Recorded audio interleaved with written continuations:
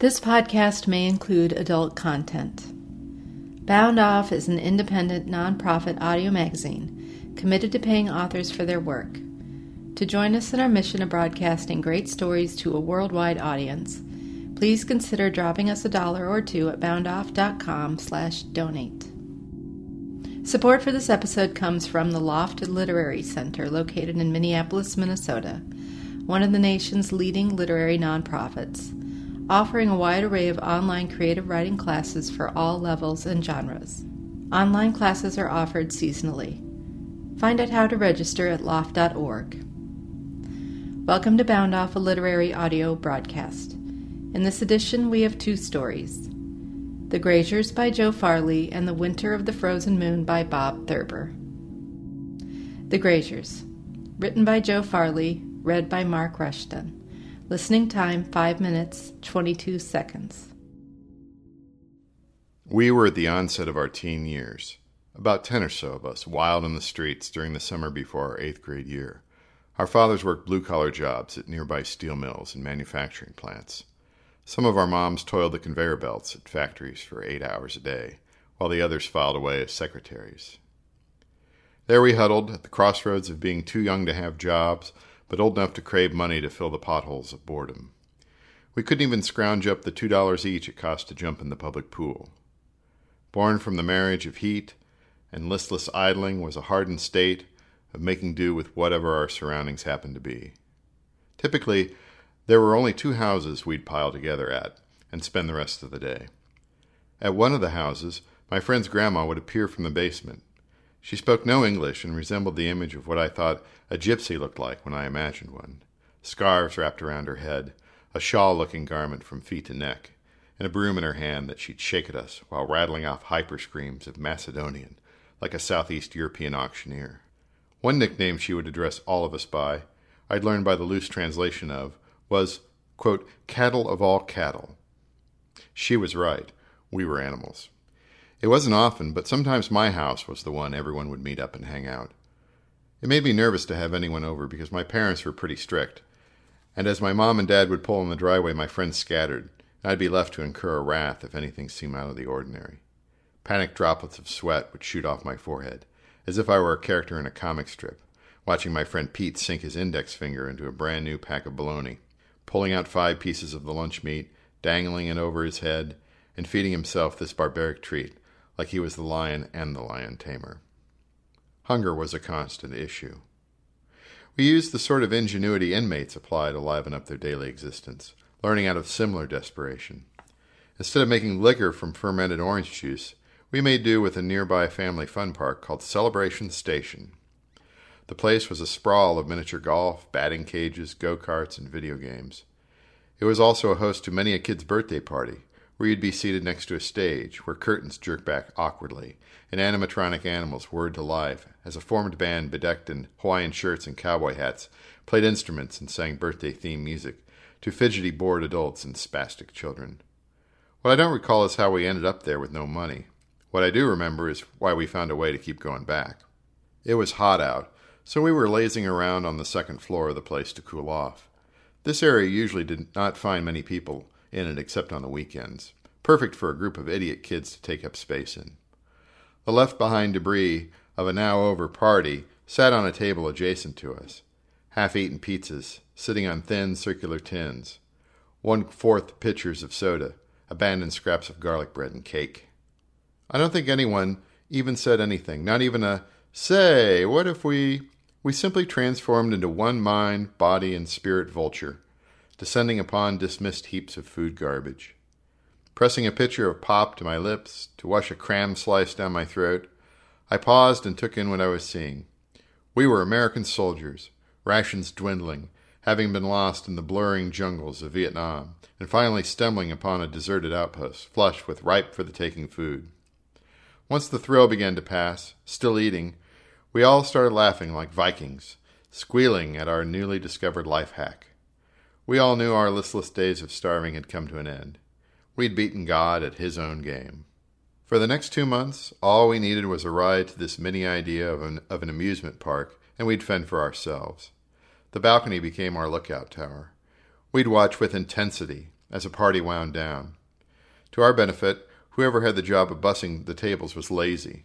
There wasn't even a 10 count as we scrambled down the stairs and into the waiting arms of shitty free food that tasted like the finest of gourmet dishes to a bunch of poor and deprived 13-year-olds.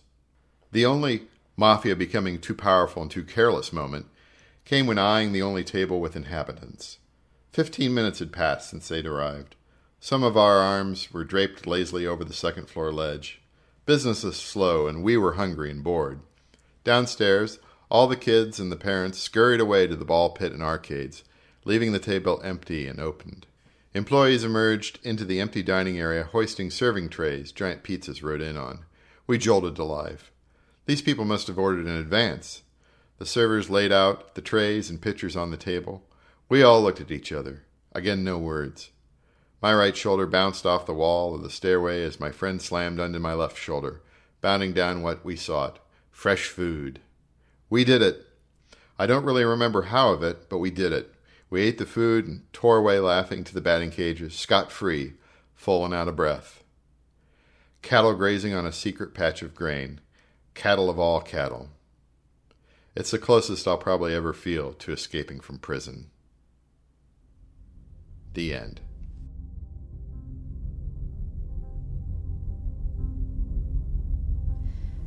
Joe Farley is a writer and stand-up comedian from Indiana. He stands 6 feet 2 inches while weighing in at 220 pounds. You can find him posting frequently at joefarley.com. The Winter of the Frozen Moon, written by Bob Thurber, read by Ann Rushton. Listing time 8 minutes, 24 seconds. My name is Colleen, which is an Irish term for girl, though that's the least important part of this story.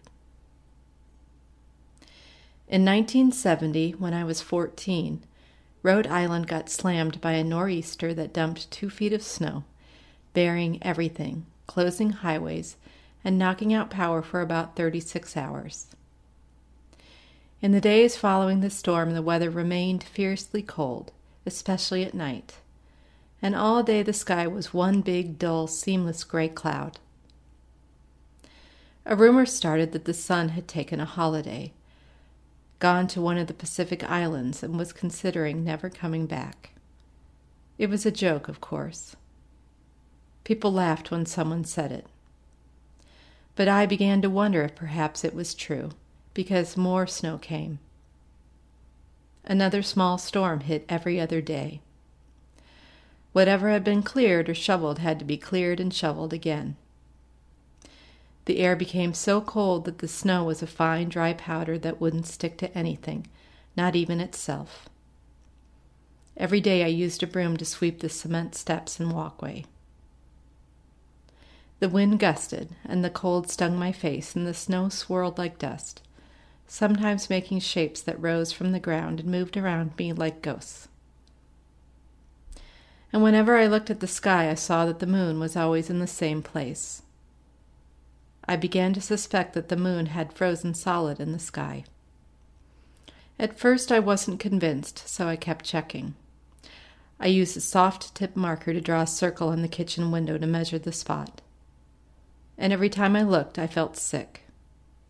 Day or night, the moon remained within my circle. I mentioned this to no one, of course, not even my mother, who already had enough to worry about. And I suspected it was bad manners to mention the frozen moon in the same way that it was improper and impolite to talk of my father's passing.